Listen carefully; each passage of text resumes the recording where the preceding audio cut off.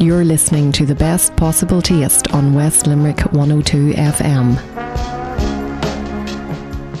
Good evening and welcome to this week's Best Possible Taste. I'm Sharon Noonan, and coming up on the show tonight, Anne Maher and Brendan O'Brien will be in the studio to talk about the second Weston A. Price Foundation Conference, Wise Traditions. The Restaurant Association of Ireland's Chief Executive, Adrian Cummins, will be discussing the 2016 Restaurant Awards, and Jean Smullen will provide an insight into the upcoming Australia Day wine tasting event that takes place in Dublin next week on Wednesday, the 27th of January. If you'd like to get in touch with me, please drop me an email to s.noonan@live.ie, or you can tweet me at Queen of Org, as in Queen of Organisation. Now, the first guests of the show were here around the same time last year to talk to us about the first Weston A. Price Foundation Wise Traditions Ireland Conference that was held in Limerick's Thomond Park.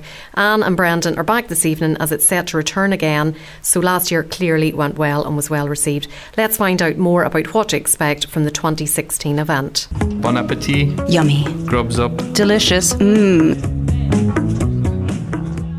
Brendan and Anne, you're very welcome to the studio this evening, and you're going to tell us about the Wise Traditions in Food, Farming and Healing Arts conference that's taking place in Thomond Park next month. And this is the second year of the conference, Brendan, so it was obviously a resounding success last year. Yeah, fabulous success. I mean, we were just looking at the old video that was taken of it, and I just got all the butterflies in my stomach again. It was just a fabulous event to be at. I think we had 350 people there on each of 2 days, and they came from 6 or 7 different countries. It was just amazing. I actually couldn't believe it. I mean, I had my doubts when we were setting it up if it was going to really happen, and the days were just brilliant. And you were one of the driving forces behind it last year, and you're back again, so you obviously believe in it greatly. Oh, absolutely. No, it is something I certainly believe in doing, because I think we get a lot of misinformation about nutrition and diet.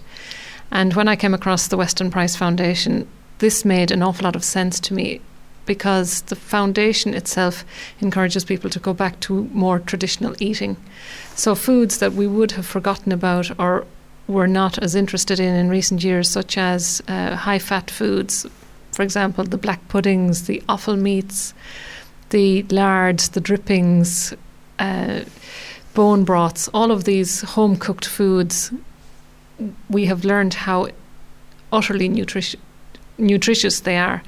And one of the things that I've been really passionate about is trying to bring this information to the community. And when we had the opportunity to create a conference, I just went with it. And I knew with the team of Brendan and Deirdre and Caroline, they believed in it too. And in a way, I kind of knew what was ahead of us in terms of organising it. But in order to get it out to more and more people, you really have to go big.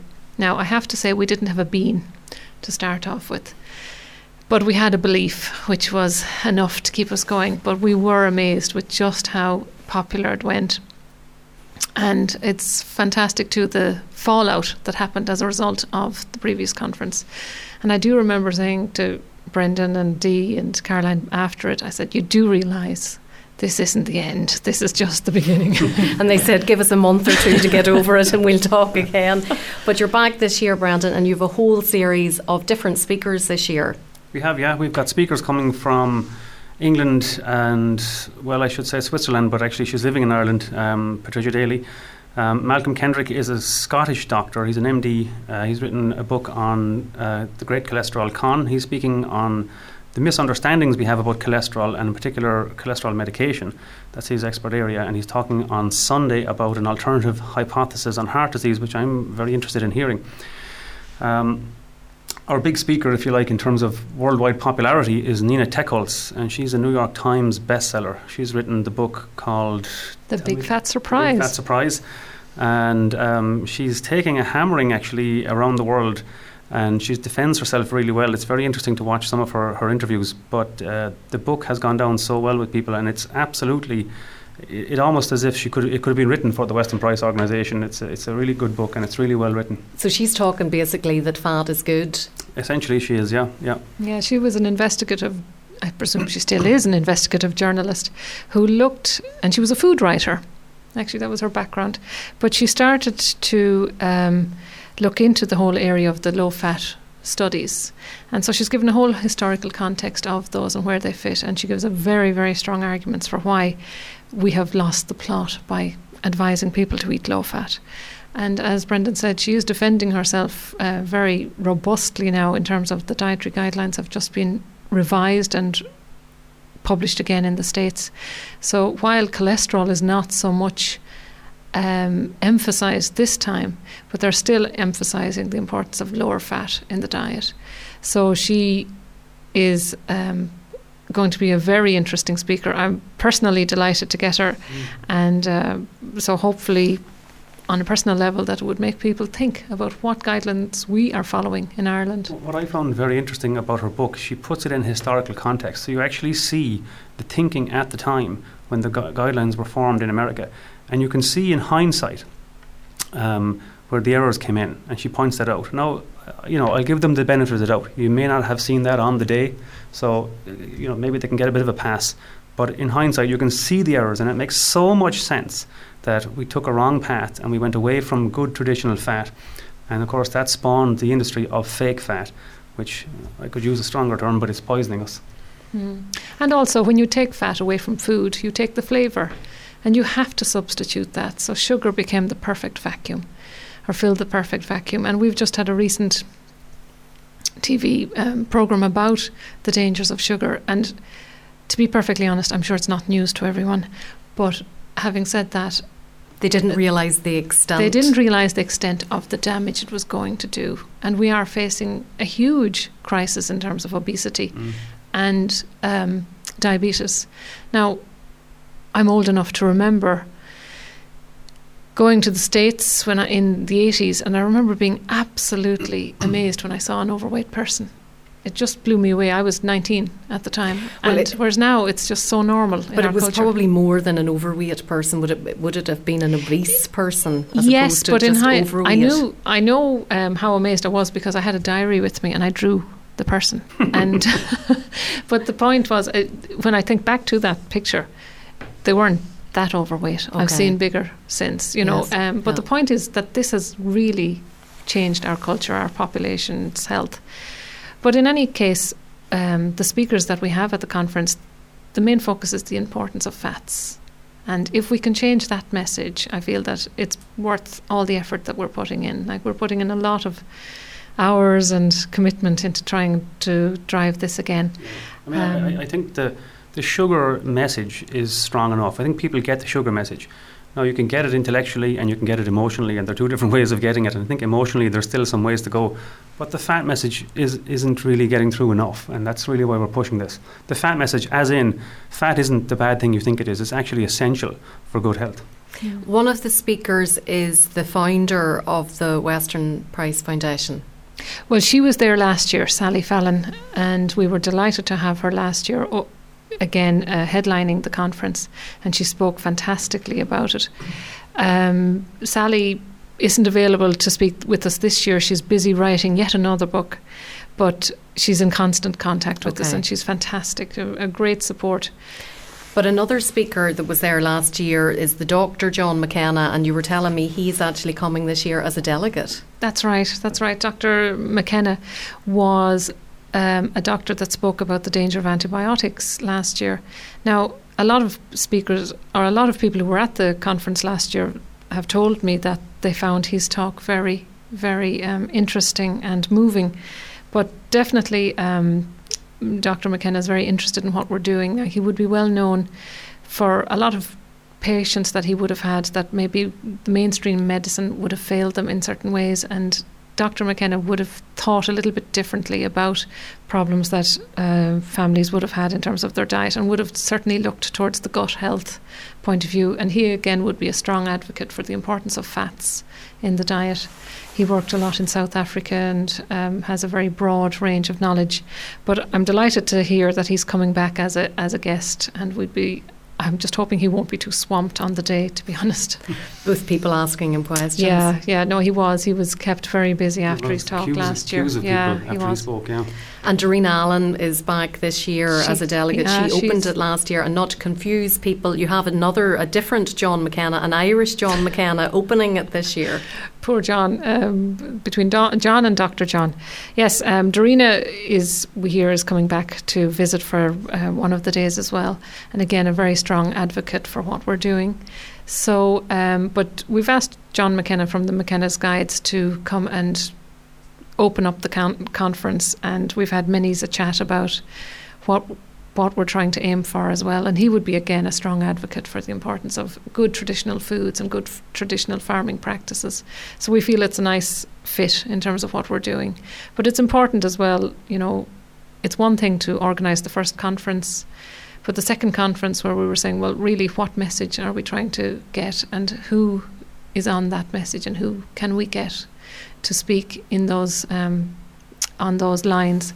But another speaker Brendan can talk about is a lady called Patricia Daly, and she's got a very interesting talk in terms of fats. Yeah, she advocates. Is she Swiss? No, you said she's a Swiss native. She is Swiss. Yeah, it's not a very Swiss name, is it? No, she's married to an Irish guy. Okay, so we own her now. Okay. And she's got children and living in Dublin, and she works as a nutrition therapist. She's a former high-level athlete as well, so she's actually written 2 books, both on the ketogenic diet. One for cancer, which she had ocular cancer in the eye. And she has another book actually on sporting performance, long distance running and triathlons and that kind of stuff, using the ketogenic diet. And that's actually fascinating and that's a growing interest area too. I won't get into it now, but her main story really was cancer, and she's speaking about cancer. And she was given the all clear on her own ocular melanoma that she had, a full all clear not so long ago, but she's more or less got the all clear except for a tiny amount for the last, I think, 2 years. And it didn't turn around until she went on this ketogenic diet. Talk about mind change. She went from a high carb loading athlete to realizing this is what was causing the problem, and she became a ketogenic diet advocate, which is a high fat diet.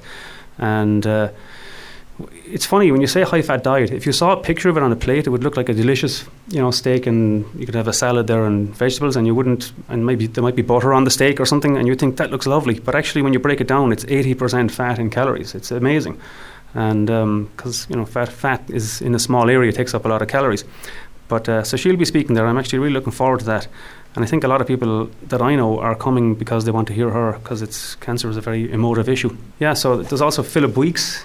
I want to just ask you one more thing there about that diet, because Patricia obviously attributes the cure of cancer to the change in diet, and a lot of cancer patients might tend to go for juicing and detoxing whenever it comes to a change in diet, but this is the complete opposite of that. It's the complete opposite. It's a different form. It's a different form of clean diet, if you like. It's a clean diet, but we tend to think of clean diets as fruit and veg and juice and detoxing and stuff like that. It's not that. In fact, she monitors her blood sugar and insulin levels on an almost daily basis, and even having small amounts of juice can raise the blood sugar. I won't get into the technicality of it, but in brief, the diet she's on maintains a certain low level of insulin, and this allows good stuff to happen to help the body overcome the cancer. Yeah, so it's kind of, you might think of it as the opposite. I guess it's not the opposite, it's more like a parallel version of what you normally hear about for cancer. So it's an eye-opener for some people. And the other person then you were going to tell us about? There's 2 other people actually. Natasha Campbell-McBride, Dr. Natasha Campbell-McBride, who spoke last year and got a standing ovation for her gut health talk, is talking on gut health again. That's her speciality. And she's a neurologist actually, and she's also speaking on pregnancy and preconception diets, which I think that'll be very popular. Yes, absolutely. And we feel what's nice about this conference, we're kind of touching all ages. We're talking about pregnancy, small children, adults, and older people as such. We're trying to catch them all as such. But basically, we need to eat fat. It's quite simple. And interestingly enough, if you do walk around the supermarket, often you see a lot of people filling their trolleys with a lot of sweet foods, but then lots of low-fat options then, and I cringe. I absolutely cringe, I have to say. But then a supermarket happens to be, as I say, a bit of an obstacle course of sugar at the same time. And you were talking about the sugar crash programme, and Operation Transformation is on at the moment as well. And I think they're all good at educating people. And yoghurt is one of these products that a lot of families would have in their fridge because of the children and calcium and lunch boxes. And you actually think it is quite a good food, but it's very high in sugar. And you actually have told me in the past that you can make yoghurt so simply at home. Absolutely. And one of the things that I suppose over the years, I've learned it quite a few years ago, but again through the Weston A. Price Foundation, there would be a lot of information about fermenting of foods and how valuable that is for your gut health. But to make yoghurt is one of the simplest things ever. And for a lot of people, they find it kind of amazing that it is so simple, because yoghurt, as you say, is a mainstay for a lot of children, and in many ways it's nearly a toxic food because it is so sugary. But in order to make yoghurt, all you really need to do is to warm some milk, preferably raw milk if you can get it. We would be very strong advocates for that. But that you get a tablespoon of a natural plain yoghurt. The plainer you can get it. So, for example, something like McDonald's or the Glenesk plain yogurts, full fat, and just put that into the warm milk and leave it in a warm place for 24 hours, covered. And once you have that yoghurt, then you have a starter for the next batch. Keep some of it, yes, and keep adding it and making yoghurt moving into the future. You know, it may not be exactly the same consistency as you would buy it. Like there aren't, you can make it thicker by straining it, and you can have whey as another additive to use in your diet. But again, all this knowledge I would have learned through the Weston A. Price Foundation. And interestingly enough, I was taught as a home economics teacher, so I would have had a strong nutrition background, and I went on to do a master's in public health nutrition. But I learned very little about fermentation, and I think that's a really key area which has become very popular now. But in terms of gut health, it's a key factor in getting your gut to work properly again. And stuff I wish I had been taught, but I'm certainly making up for lost time. Well, fermentation is one of those topics that you'll come across at most of the food festivals now. Yeah. There's a workshop it's or very a talk trendy, or something. bang on trend now. Absolutely. And we're very lucky that we do have Valerie O'Connor in That's right. Limerick City, who is I suppose the Limerick expert on it. Mm-hmm. Yes, Valerie realised even from the conference last year just how important this was, and fair play to her. She's really gone into it in a big way, and I believe she's writing a book about it as well. So all of these are useful resources for people, and just making it normal for people. Well, coming back to the conference, you've told us a good bit about the various different speakers and the subjects that are going to be covered. It's an auditorium style event where they listen, but there are sessions in between where they can network. And the lunch, we must talk about the lunch, because last year you collaborated with MasterChef Ireland to put on a really nutritious, healthy, tasty lunch that's very in keeping with the whole ethos of the Weston Price Foundation. I know it's a no-brainer, but obviously the food had to echo what we were talking about. And I know it was very important for us to get that right. But the food that was served was absolutely delicious and spot on. And one of the foods was a lamb casserole, which was made with local organic lamb from Michael Seymour of Borrisokane, the Sheepwalk Farm, with the homemade broth. And it was just delicious. It was one of the highlights, and people still talk about the meal and what are we going to have for the next meal. Yeah. So there was really no point in talking about all this good information and then having a really poor dinner or lunch. So the ticket price includes the lunch, and again a wonderful opportunity to network. But we have wonderful food in Ireland and Limerick, and why not showcase it in the perfect fora as such? So I can't think of any complaints that we got last year offhand. If they were complaining, they weren't coming to me to do so. I've been to I don't know how many nutrition conferences in my life at this stage, and the food just makes me cringe. Sometimes it's just not in keeping with the theme at all. And I'm delighted to say, a good few dozen of my colleagues went to the conference, and hopefully will go again this year, and they still talk about the meal. It's amazing. And it is a no-brainer. I suppose this is where we need to go, is where we know the information but it's putting it into practice. And really, an awful lot of people would have learned so much just by eating the meal, because they'd go, well, actually, this is delicious. This is not hardship. And then one of the messages we want to get across is that, yes, it is. You know? And can we expect to see some Limerick producers' products as part of Please God, yes. I know you're Yes. keeping it a surprise. People We're have to turn keeping up it a surprise, but yeah, I mean... to find out, but they will be very happy with it. Yeah, it would be our focus, of course, but... Be as local as possible. To sum up then, Brandon, who is the conference aimed at? Who should be going to this conference? That's a hard question to answer. There's a talk on pregnancy nutrition, and people will go for that alone. There's a talk on heart disease, which is the biggest killer in the world. It's impossible to answer it all around. It sounds maybe a bit bland to say everybody, but it kind of is everybody. Okay. And certainly if you want to make a change in your diet, if you want to become more healthy, look after your children, it's definitely worthwhile going along. And I would say maybe the type of person who may be frustrated with the current system, and if they find maybe that they're not feeling well and they find that they're not getting better, but maybe the doctor is saying, well, you know what, this could be all in your head. Or maybe that they're getting frustrated that their children are constantly sick.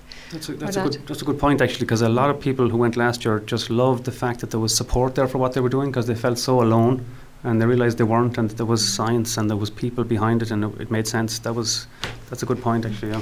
I just want to make a very quick point, Sharon, if I can, that we actually have facilitated some free childcare places this year, which, again, a lot of people brought small babies with them, and they're more than welcome to, we had plenty of breastfeeding mothers there, which was fantastic last year. But if people cannot come because they have childcare issues, if they book a place, we can give it to them for free. As part of the package. And I'm sure that means a lot to a lot of people. Now they are booking up. I will strongly emphasise, if you want to get a place, please book in. And we have specially trained, it's the Last Minute Minders company from Limerick as well, keeping it local. Okay, great.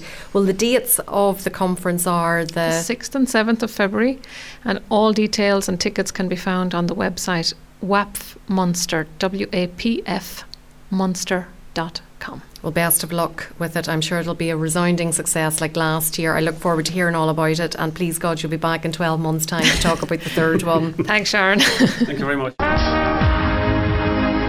You're listening to The Best Possible Taste on West Limerick 102 FM.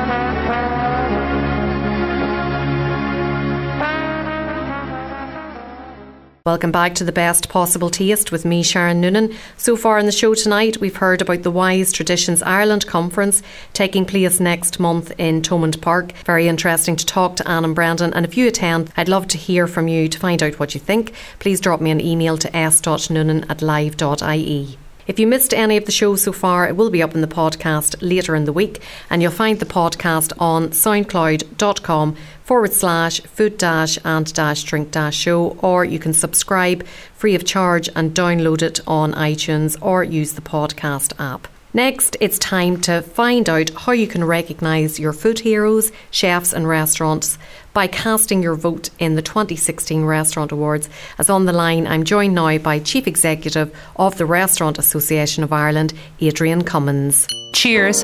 Chin chin. Salut. Sláinte. Adrian, there's an election coming up, but you have something much more interesting for people to vote for at the moment. Yeah, we have the Irish Restaurant Awards is up in full swing at the moment. We're looking for the public to nominate their favourite restaurant, chef, casual dining premises, gastropub hotel, restaurant across the country. And we have a huge amount of votes coming in at the moment. People can check out our website, irishrestaurantawards.com, for full details. It's on a county-by-county basis, north and south. And this year is our 8th year to have the awards. And we've had huge positivity right across the country at the moment. Are there a number of stages in the voting process? So you get the public's vote in first and then something else happens after that? That's correct. The first stage is where we get the public to nominate their favourite premises. And second stage then is to get the judges in each of the regions to pick the best restaurant in each of the counties. And after that then, they all get mystery guest inspections, the county winners, who go on to the All-Ireland Awards.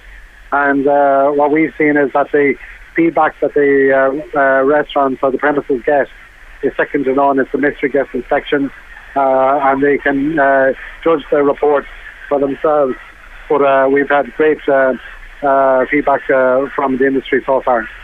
And then, instead of just announcing the overall winners, you have these road shows out and about around the country.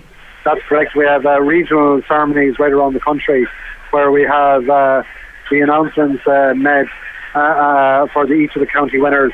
And then there's a whole process on top of that then where we have our All-Ireland Judging Academy that sits down, that go through all the county winners, look and see what the reports, the mystery guest inspections throw up, and then they pick their county winners and All-Ireland winners from that. And then you have the gala dinner is it in June it's held? That's right. We have a gala awards dinner in May of this year, where we have 900 people that attend it.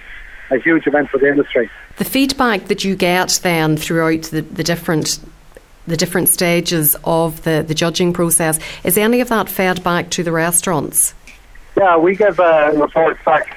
Once they win their county stage, they get a mystery guest inspection, so they get a detailed report back to the restaurant. So that is a very in-depth, detailed report. It goes through the ins and outs of their business, from the customer service, the food on the plate, to the premises itself. And it makes recommendations, but it also scores it out of 100 also. So that must be very useful for them moving forward to improve their customer service or their menus and whatnot. It does, yeah. And the feedback that we've got from businesses is that it's very, very helpful for their business. Some people use the reports to improve their business for the following year, and by improving their business, they improve turnover. Now, I'm looking at the categories. There's 14 categories there. Do you find whenever it comes to the public casting their vote that there's some of those categories more popular than others? I think we have a popularity right across it. I wouldn't pick out one category ahead of another. But the best restaurant in Ireland usually gets, the best chef usually gets the most amount of nominations, purely because of the name of it. But that doesn't say that the gastropubs and the casual dining and all those are lesser awards. They're all equal in our eyes. They're all parts of the hospitality industry, and all play a part for the growth and development of the tourism products. There's a category there, the local food hero, which I think is a very special category, and it's a relatively new category, I believe. That's a new category, and that's for what we call as local food heroes. Those producers, artisan producers around the country, those that are involved in the food industry, and we recognise the best of the best in Ireland as part of that category. And last year, I think Munster, it was Dorina Allen, Connacht was Ronan Byrne, and Ulster was Caroline from the Belfast Food Tours. So there's quite a diverse range of people there that can be nominated for that. Absolutely, and nobody is excluded from it. Anybody can be nominated for it. The judges will look at, the big contribution. It's like a Hall of Fame for the Food Hero Awards. Those that have given huge amount to the industry, well respected, well recognised, and we reward them for that. Why should people feel that it is important to cast their vote and to support their local restaurateur in all the different categories there? Well, two things is. The first thing is that the restaurant, the public can win a prize. There's weekend breaks for over the next number of weeks for those that nominate for the awards, but also help your own local restaurant. If you want to support your own restaurant, here's a great way of doing so. That's what we're advocating for, which is support your local restaurant in your local village or your town. Those that you have visited over the last year that you believe is worth a mention or a vote as part of these awards. Well, let's talk about the prizes, because they are fabulous prizes. The first one is a 2-night stay in Viewmont House in County Longford, and that's Gary O'Hanlon is the chef there, isn't he? That's correct, yeah. And then we have a 2-night stay in Keene Citric, County Dublin. Yeah, all the prizes are excellent. They're all Blue Book establishments, luxurious properties, well worth voting to be in for the prize.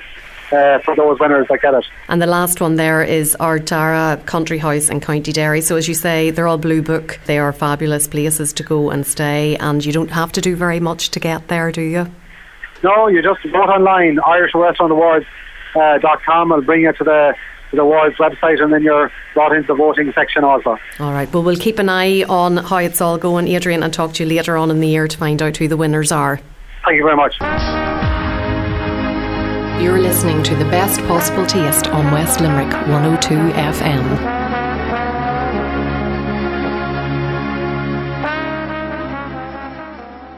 Welcome back to The Best Possible Taste. I'm Sharon Noonan, and just before the break, Adrian Cummins explained why and how to vote in the 2016 Irish Restaurant Awards. And earlier in the programme, we heard about the Wise Traditions Ireland Conference taking place next month in Limerick's Thomond Park. If you're just tuning in, you can catch the full show later in the week on the podcast, which is on soundcloud.com/food-and-drink-show, or subscribe free of charge and download it on iTunes or use the podcast app. We're at the final interview of the evening, and it's about wine. How bad, says you? But specifically about an event coming up next week in Dublin. It's a wine tasting to mark Australia Day, which is next week, and we're putting a call into Jean Smullen to find out more. Jean is a wine consultant, a wine journalist, and an event organiser for the wine trade, so who better to ask? Cheers. Chin chin. Salut. Sláinte. Jean, you're very welcome to the programme this evening. Thank you very much. Nice to be here. And you're going to tell us all about the Australia Day tastings that are taking place in Dublin. That's right. Yeah, Wine Australia, who is it's the body that represents most of the wineries in Australia. It's a marketing organisation that literally goes out and sells Australian wine to the global market. So they have offices all over the world. But they're targeting Ireland and have been for a number of years because for at least the last 25 years, Australia has been the number one selling wine on the Irish market. We like our Sauvignon Blancs from various different regions in Australia, I'd say. Well, not so much Sauvignon Blanc. Australia is much better known for grape varieties such as Shiraz and Chardonnay. They were the grape varieties. I mean, in the 1990s, Australian Chardonnay was the most popular and fashionable grape variety on the market, much in the same way that Sauvignon is today. Sadly, it fell out of fashion. That's nothing to do with Australia. Just Chardonnay as a grape variety on a global basis fell out of fashion. But because people prefer the more acidic grape varieties, and Sauvignon Blanc would be more of an acidic grape variety. But Australian wines are still incredibly popular. It's been knocked off its top perch by Chile in the last year, but literally between them, Australia and Chile account for almost 50% of all wine sold on the Irish wine market, and we've got a wine market of just about 8.1 million cases per annum. And what would you attribute that to? Is it to do with taste? Is it price? What's actually happened is that for the last, as long as I've been working in the trade, which is 25 years, since about 1995, I mean, when Australia first came on the Irish market, it was all about volume and value, and it was all sort of the more cheap and cheerful end of the market. And the one thing that Australian wine has is that it's very fruit forward. It's a warm climate, so you get lots of sunshine, which gives you ripe fruit. That tends to make the wine very flavourful with lots of ripe, juicy fruit flavours. And that really appealed to the Irish consumer just at the time that wine was starting to take off in this market, because back 20 years ago we were probably selling less than 2 million cases per annum. Now the market has absolutely exploded in the last 20 years, and what the Irish consumer like, their preferential style of wine is fruit forward, juicy, fruity wine styles, and certainly Australia produces that sort of wine. But what's actually happened in the last 20 years is that Australian wine has actually evolved, and it's become much more premium, and the quality has just improved dramatically. And because obviously they're making wines more carefully and better quality wines, naturally the prices are increasing. So that's what we used to call entry-level wine, really sort of came out of the equation in terms of where Australia is on the market. And now what's happening is they're still selling a lot of wine, but they're selling better quality wine. And to get the better quality, you have to go a bit higher in terms of how much you spend. However, we are at a disadvantage here in Ireland because there is quite a lot of tax on it. If you spend €8 on a bottle of wine in Ireland, 59.6% of that is going to the government in tax, which only leaves you very little, less than 70 cents for the price of your bottle of wine. The reality is, and I hate to have to tell people, that if you want something decent, you really have to buy something in the price bracket of between 12 and 14 euro. That's where you're going to see your tax take remains static. Your VAT will obviously fluctuate depending on the price of the bottle, but you'll get much more wine for your buck at 14 euro than you will at 8 euro. The event that Wine Australia is holding is giving people an opportunity to try quite a number of different types of Australian wine that they may never have come across before. It is a fabulous event. There are so many. I mean, once a year the Australians go out on the road and they tour all around Europe selling their wines. They'll be in London, they'll be in Scandinavia, they'll be in Germany, and obviously Ireland is a very important market for them, so this is a market they like to come to. They like to come and visit Ireland, and because there's obviously so many historical links between Ireland and Australia in terms of emigration, Ireland is very, very important to the Australian producers, and even more so now with so many Irish now living in Australia. So on the 27th of January, that's Wednesday the 27th, in the RHA Gallery, that's the Royal Hibernian Gallery known as Gallagher Gallery, which is up there in Ely Place, just off Stephen's Green. We'll have 18 wineries coming over from Australia to show their wines. And in the afternoon we'll have the trade coming along, and obviously that'll be most of the restaurants and off licenses coming to taste the wine. But in the evening there are consumer tickets available, and they're available online. If you go to my website, jeansmullen.com, that's www.jeansmullen.com, there's a link there that you can buy the tickets, and they're €15 each. But we have we have McGuigan, which is one of the top-selling wines on the Irish market coming over. We have Castella, which is, people better know that as Yellowtail. There's Yalumba, Peter Lehman, one of the great characters of the Barossa Valley. Darrenberg, that's a remarkable story with an Irish connection, and we haven't enough time for me to tell you about it today, but that is a super winery, and always worth. They're lovely when they come to visit us.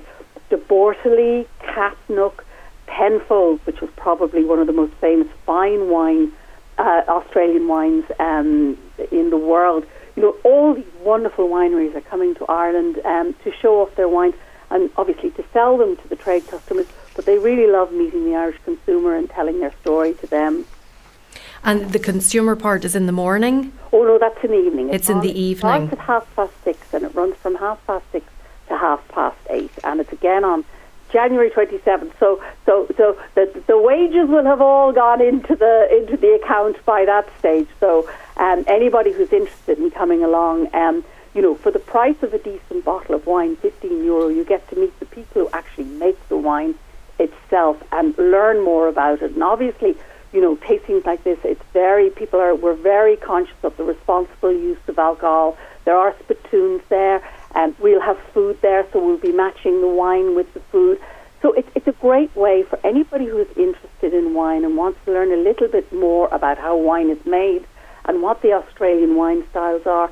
It's a great way for people to come along and meet people who are actually on the ground, the farmers who are making these wines at the other side of the world. I want to ask you as well about the trade masterclass that you're holding in the morning. Yes. Now, that has had an enormous response, and at the moment, actually, that is now almost totally booked out. But we have a wonderful man called John MacDonald, who's from Ballyvaughan in County Clare, who basically put Australian wine on the map in Ireland. He worked for Wine Australia for 17 years, and John was and still is one of the best known people in the Irish wine trade. He's so passionate about Australian wine. He worked in the industry down there. He'll be giving a talk about the wines on display with Brian Walsh, who's a winemaker who used to work for a very famous winery called Yalumba many years ago, but who now is very heavily involved with Wine Australia on their executive committee. So they're going to show the trade people who have been lucky enough to get a place premium wines, and to talk about what's happening in Australia now and the future of Australian wines. And let me tell you, they are featuring some seriously good quality wines at those tasting. Wines that maybe aren't available here, but that really show the quality that's happening in Australian winemaking at this point in time. I would imagine some restaurateurs can get a bit complacent with their wine list and maybe don't update it and change it as often as they should. How often would you recommend that they look at it and review it? Well, most restaurants would vintages change every year. Obviously, a vintage is the year that the wine is actually produced. And normally in the trade, the rule of thumb is that twice a year they will change their lists, because the New World, as you know, is in the Southern Hemisphere. Their harvest will be taking place from about February, March. So the 2016 harvest in the Southern Hemisphere will start fairly soon. The 2016 harvest in the Northern Hemisphere will start in September, October of this year. So what happens is that it's cyclical, how the wine business works. So vintages obviously run out. I mean, there's only a finite amount of wine. So every year or two you have to change your vintage. And what tends to happen is that the new harvest coming in from the old world, by that we mean France, Spain, Germany, Italy, all of the European wine-producing countries, tend to introduce their new vintages in the spring of each year. And then the New World, by that we mean Australia, New Zealand, Chile, South Africa, Argentina, they all tend to introduce their new vintages towards the end of the year. So the restaurateurs do actually change their lists quite often and on a regular basis. But what they tend to do is whilst they'll change vintages, once they find something that they know is selling well, they tend to be, yes, a little bit complacent and stick with the tried and trusted. And a show like the one that we're having now, what we're trying to do is to introduce them to new styles, to new winemakers, and say, look, if you want to offer a point of difference to your customer, if you want to make your wine list a good selling point for people to keep coming back to your restaurant, then we really think you should try these wines and put them on your list and see how they go. Basically it's about selling, and this is what events that we're holding now on the 27th of January are all about. Are you a Sauvignon Blanc or a Chardonnay or a Shiraz person yourself? I love the wine in my glass. I always knew my answer, but to people who say, what's your favourite wine? The wine in my glass. I love them all, because obviously having worked in the wine trade for 25 years, and I've got what we call a trained palate. I've been through all the Wine and Spirit Education Trust courses, and through years and years of tasting practice and experience, I would be very open to all styles of wine. So, there isn't anything that I particularly say, oh yes, that stands out as a favourite of mine. I just love trying new wine styles all the time. It's just a big adventure. Well, I was going to ask you, before I asked that question, what is your favourite Australian wine overall? But I said to myself, no, it wouldn't be fair to ask you that, because you wouldn't be able to choose. That's why I went for the grape variety. But yeah, it is. But I've been lucky enough to taste some magnificent. I've had Penfolds Grange. I've had Hill of Henschke. I met Peter Lehman himself before he sadly died a few years ago, and I've tried some of the fabulous, the 8 Songs Shiraz with the man himself. Oh my God, that must have been 15 years ago. And he was one of the great characters of the wine trade, a larger-than-life kind of gregarious character, and his wines reflected the personality that he was. So, I think it's always the experience is about not only what you have in your glass, but who you're with at the time. But as I say, I just have been extremely... And Bruce Tyrrell is another one from Hunter Valley. He came to Dublin a couple of years ago, and Hunter Valley Semillon is one of the classic wine styles. And he organised a tasting of all the Semillons from the Hunter Valley, and a group of us got together and tasted those, and that was an incredible experience. So it's all about, once you love wine and understand what it's about, it really, every time you open a bottle, it is a new experience. Well, it's a great answer now, and the next time somebody asks me what's your favourite wine, Sharon, I'm going to steal that and say the wine that is in my glass. By all means. Jean, thank you so much for talking to me this evening. Just remind the listeners there about the website to get more information about the Australia Day tastings. Are on the Wine Diary website, which is my website, www.jeansmullen.com. If you Google Wine Australia Dublin, the information should more than likely come up. The tasting is on the 27th of January in the RHA Gallery in Ely Place, and the consumer tasting runs from 6:30 till 8:30. And I should say that the Wine Diary section on your website is full of lots of different wine events taking place all over the country this year, including you're going to be at Ballymaloe Lit Fest. Absolutely. Those events, they're not events that I'm doing. They're events that everybody involved in the wine trade is organising. So what I do is my website is just a diary for the trade, to give people a vehicle to tell everybody what's going on out there, so that anybody who's interested in wine can just log on to it and say, oh, there's an event here in Cork I'd like to go to, or there's an event here in Galway I'd like to go to. So as you could see from the Wine Diary, they are countrywide. Some of them are trade, some of them are consumer, but there's something for everybody. And it's a fantastic resource, so it's great to have all that information captured in the one place. Thank you very much, Sharon. Jean, great to talk to you. Have a lovely evening. And the same to you. Bon appetit. Yummy. Grubs up. Delicious. Before I wrap it up this evening, a shout out to Susan Boyle's A Wine Goose Chase show, which is on in Belfast on January the 29th as part of the Out to Lunch Festival, and the Out to Lunch Festival is on until the end of the month. Visit cqaf.com for full programme details. Some fantastic shows on the lineup there. And having recently been in Belfast for the launch of Northern Ireland's Year of Food and Drink, 2016 is definitely a great year to plan and make a visit. And that brings us to the end of tonight's show, which will be on the podcast later in the week, soundcloud.com/food-and-drink-show, or subscribe free of charge on iTunes or use the podcast app. No excuses. Thanks so much for tuning in, and to guests Anne Maher, Brendan O'Brien, Adrian Cummins and Jean Smullen. Until next week, bon appetit. Do you want to get in touch with the best possible taste? Do you want to come on, share a recipe, review a cookery book, or just have a general chat about what you like to eat and drink? All you have to do is get in touch with me, Sharon Noonan, by sending an email to s.noonan@live.ie or send me a tweet @Queen of Org. Bon appetit!